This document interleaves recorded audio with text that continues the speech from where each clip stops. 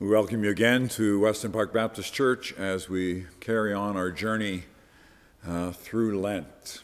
We're looking at the Gospel of Mark, which he calls the Gospel of God, and using that as our guide as we travel with Jesus and as we consider the face of Christ.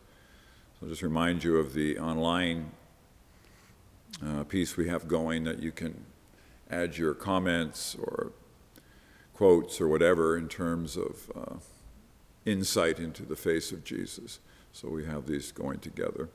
Today we're looking at Mark 2, 13 to 28. And it reminds us that Jesus was someone who was, living on the boundary lines, if you like. You remember that Jesus was from Nazareth, which was a very small village in the heart of Galilee, which is a northern province. Nazareth's not even mentioned in the Old Testament. It was a fairly insignificant place, but this is where Jesus is from. And so he's living on the boundary lines or on the margins in that sense. And then secondly, we also, as he interacts with the leadership of the day, he is not respected. He is seen as this, person from the rural areas. He hasn't been trained at the best schools. He doesn't have the highest degrees. He's critiqued at every level. So he's on the boundary lines. And yet he comes following his cousin John the Baptist, and he's announcing the kingdom of God. And as we look at Christ, we see that he lives a radical life, but he doesn't live a fanatical life.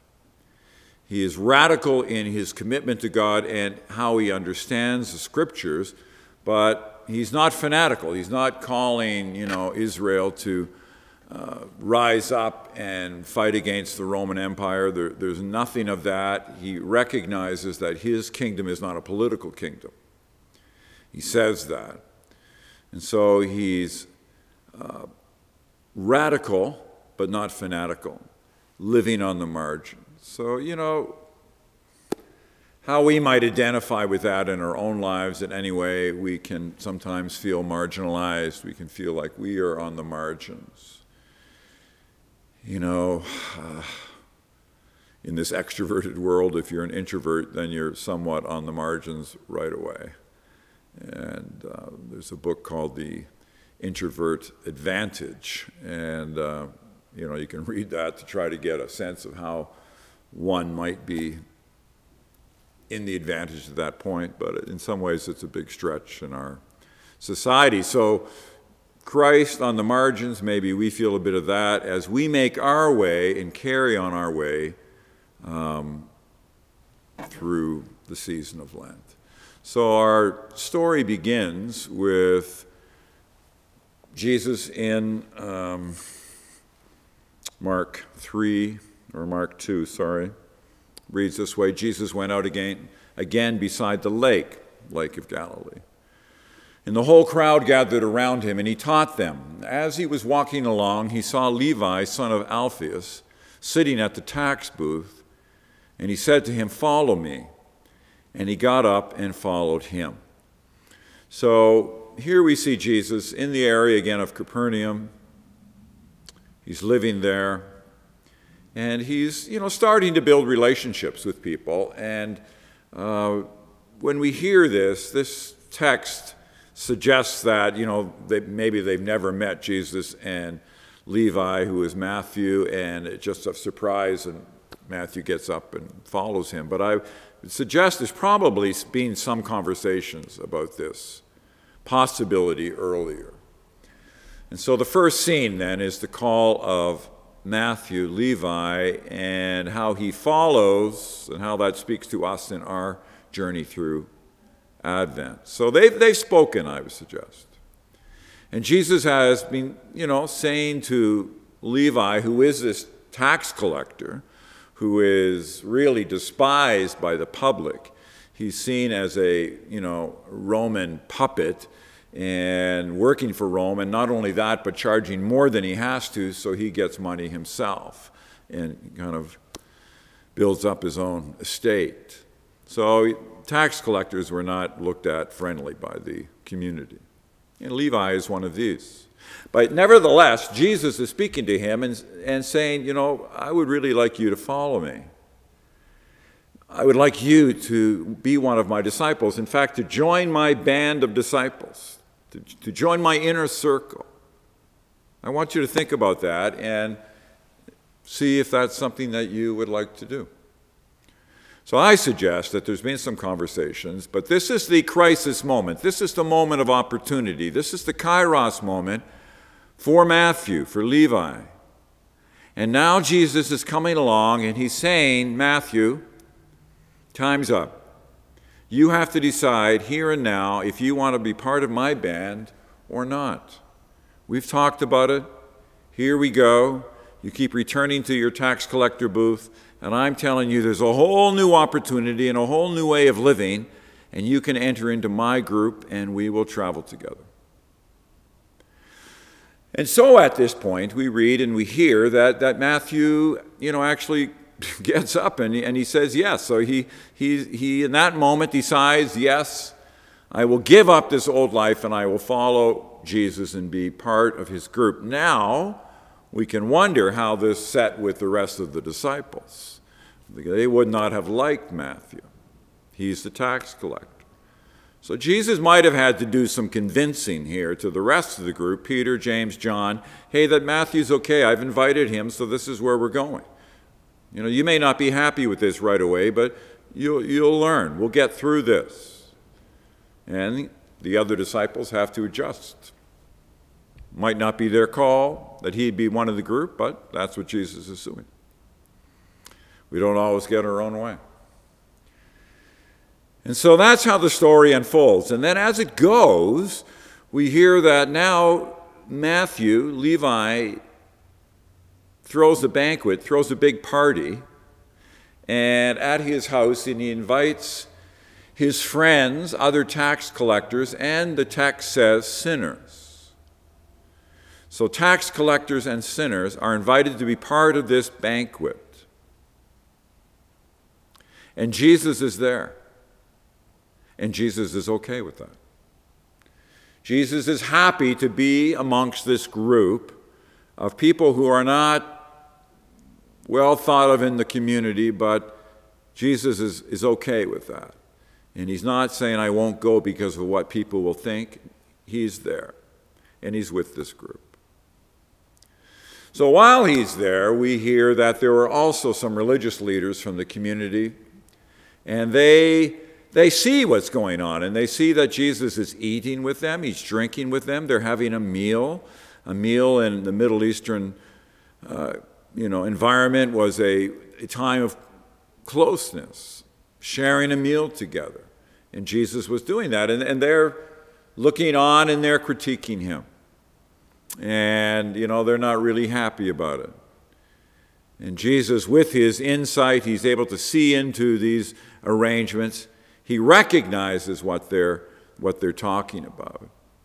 And he just tells them, and he says to them with a lovely statement, on hearing what they're saying, he says, it is not the healthy who need a doctor, but the sick. And I have not come to call the righteous, but sinners. So he's saying these people may not meet all the requirements that you want. They have their own story. But I've come to be with those who need help, who recognize they need help, who you call sinners. Those are the ones that I've coming to and calling to be in the kingdom of God, because the kingdom of God is drawing near. That's a pretty cool story. So, we can think about our own selves, when people come. People might come to our church, you might know in the community of Weston, and you might know their stories, and all of a sudden they come to church, and I don't know, we may not feel that welcoming to them because we know who they are. I don't know. But Jesus is saying, really, that that's not the point. So the exclusivity that the religious leaders want, Jesus is not buying into. He's not buying into their lack of acceptance, to their prejudice, to their lack of tolerance. Jesus is saying, no, all are welcome.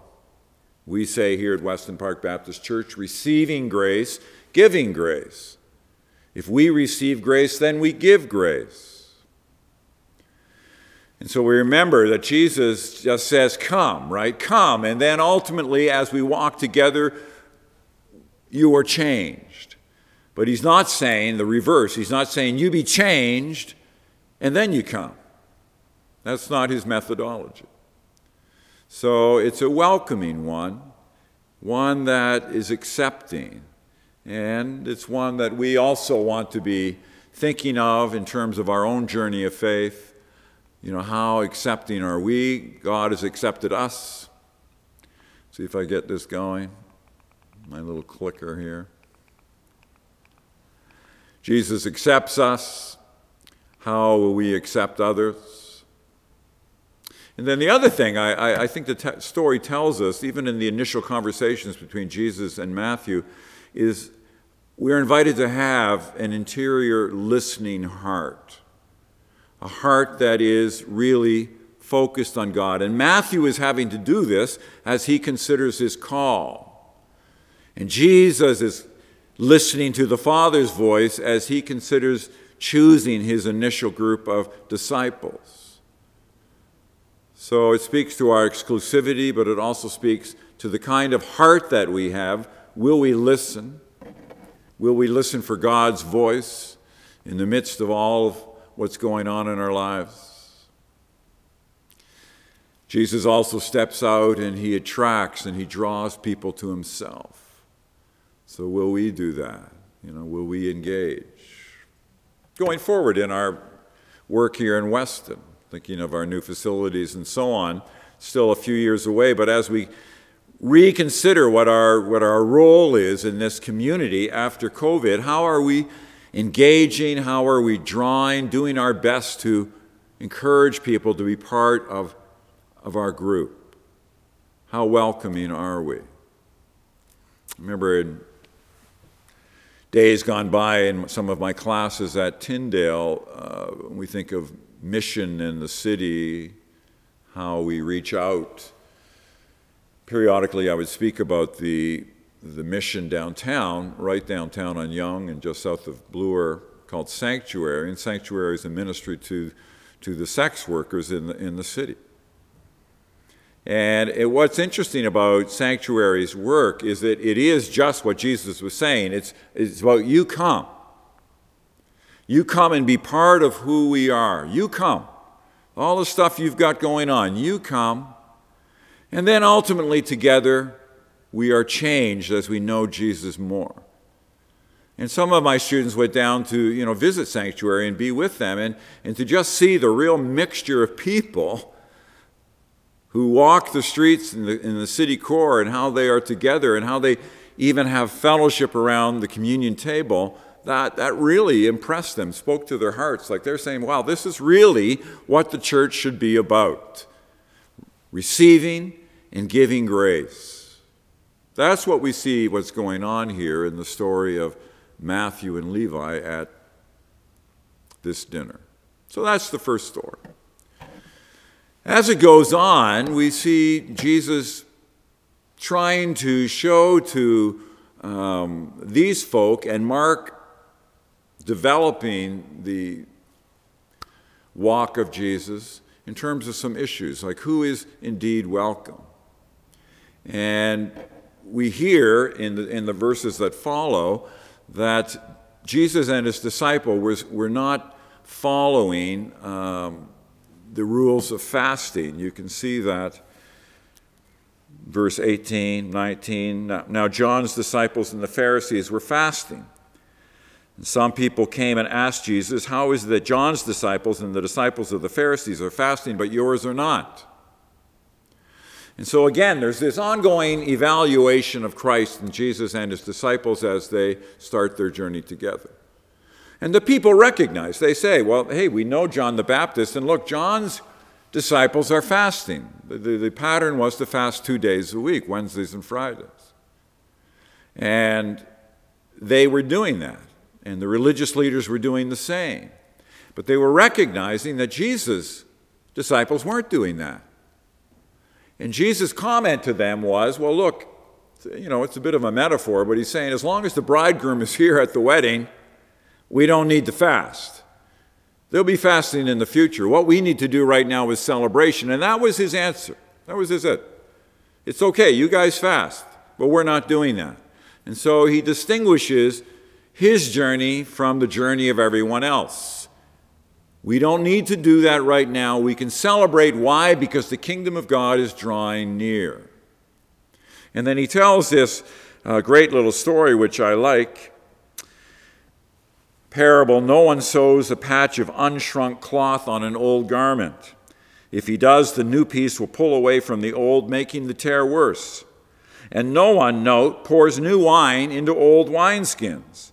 If he does, the wine will burst the skins, and both the wine and the wineskins will be ruined. No, he pours new wine into new wineskins. Now, what's Jesus meaning by that?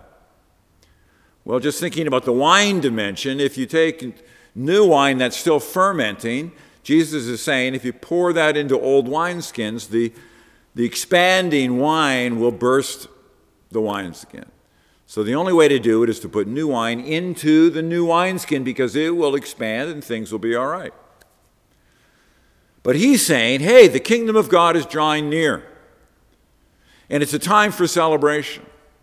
And it's a time for changing things up, if you like.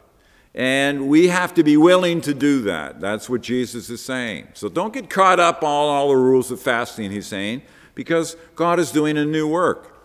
This, by the way, is not a comment to denigrate fasting normally. That can be a wonderful discipline. But in this story, Jesus is saying it's a time of celebration. When I hear that, putting new wine into new wineskins, again, I come back to the idea that here we are starting up as a church family after 2 years of COVID. The world is different, I think, in some ways. The world has changed. Church life has changed. How we connect is changing and has changed. So then we consider Jesus' words, how do we put new wine into new wineskins? So we might ask, well then what are the new wineskins that we need to develop so that we can go forward in faith and trust? New wineskins for the new wine. Something we need to be thinking about together as a community of faith, what that means. How do we go forward? Certainly, we need to be listening for God's voice, right? We need to be listening for his interior voice, as we've already framed. So that's one way how things are changing. And then just briefly on another way, Mark introduces this whole concept of the Sabbath. And again, the religious leaders recognize that Jesus' disciples, how they handle the Sabbath is not the same as John's or the practice generally in the community. They, when they are hungry, they're going through the grain fields, they're picking grain, they're rubbing it in their hands, and they're eating. And again, Jesus is asked about this. And again, Jesus defends them. And he says essentially the same thing. This is a time for celebration. The Sabbath is not made, we are not made for the Sabbath, but the Sabbath is made for humanity. Jesus has that statement. It's not that we are under all the rules of the Sabbath, but the Sabbath is actually for us, so that we feel more at rest, more at peace, to feel God's presence, a quiet day, the circular time of work and rest. That's what the Sabbath is about, and so much so that Jesus says the Sabbath was made for men and women, not men and women for the Sabbath. Verse 27. Verse 28, so the Son of Man, referencing himself, is Lord even of the Sabbath. Son of Man, the human, and in this case Christ, is Lord even of the Sabbath. You can imagine how the religious leaders reacted to that. But Jesus didn't back away. He just kept pushing that God is doing a new work in our world and in our nation of Israel and beyond. Can we be listening for God's voice? in the midst of all this. So hearing those stories, what does it say to us? A few words as we conclude. We've already suggested that Jesus practiced questions our exclusivity. So to be welcoming of others, to be receptive, to really be receptive, to not get stuck in our faith so that we do not demonstrate grace to others. Jesus comes to be with sinners and not the righteous. So how is our response to those who are different from us? That's one way we can listen to him. We can also see that Christ is reaching out to us, is speaking to us. Will we be listening for his voice?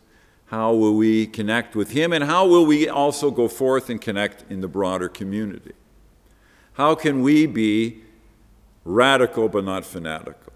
How can we, as the kingdom of God, the community of faith here at Weston Park Baptist Church, how can we draw together and reconnect and do so in a way that our light goes out to others, that we might actually be salt and light and not stuck in a rut?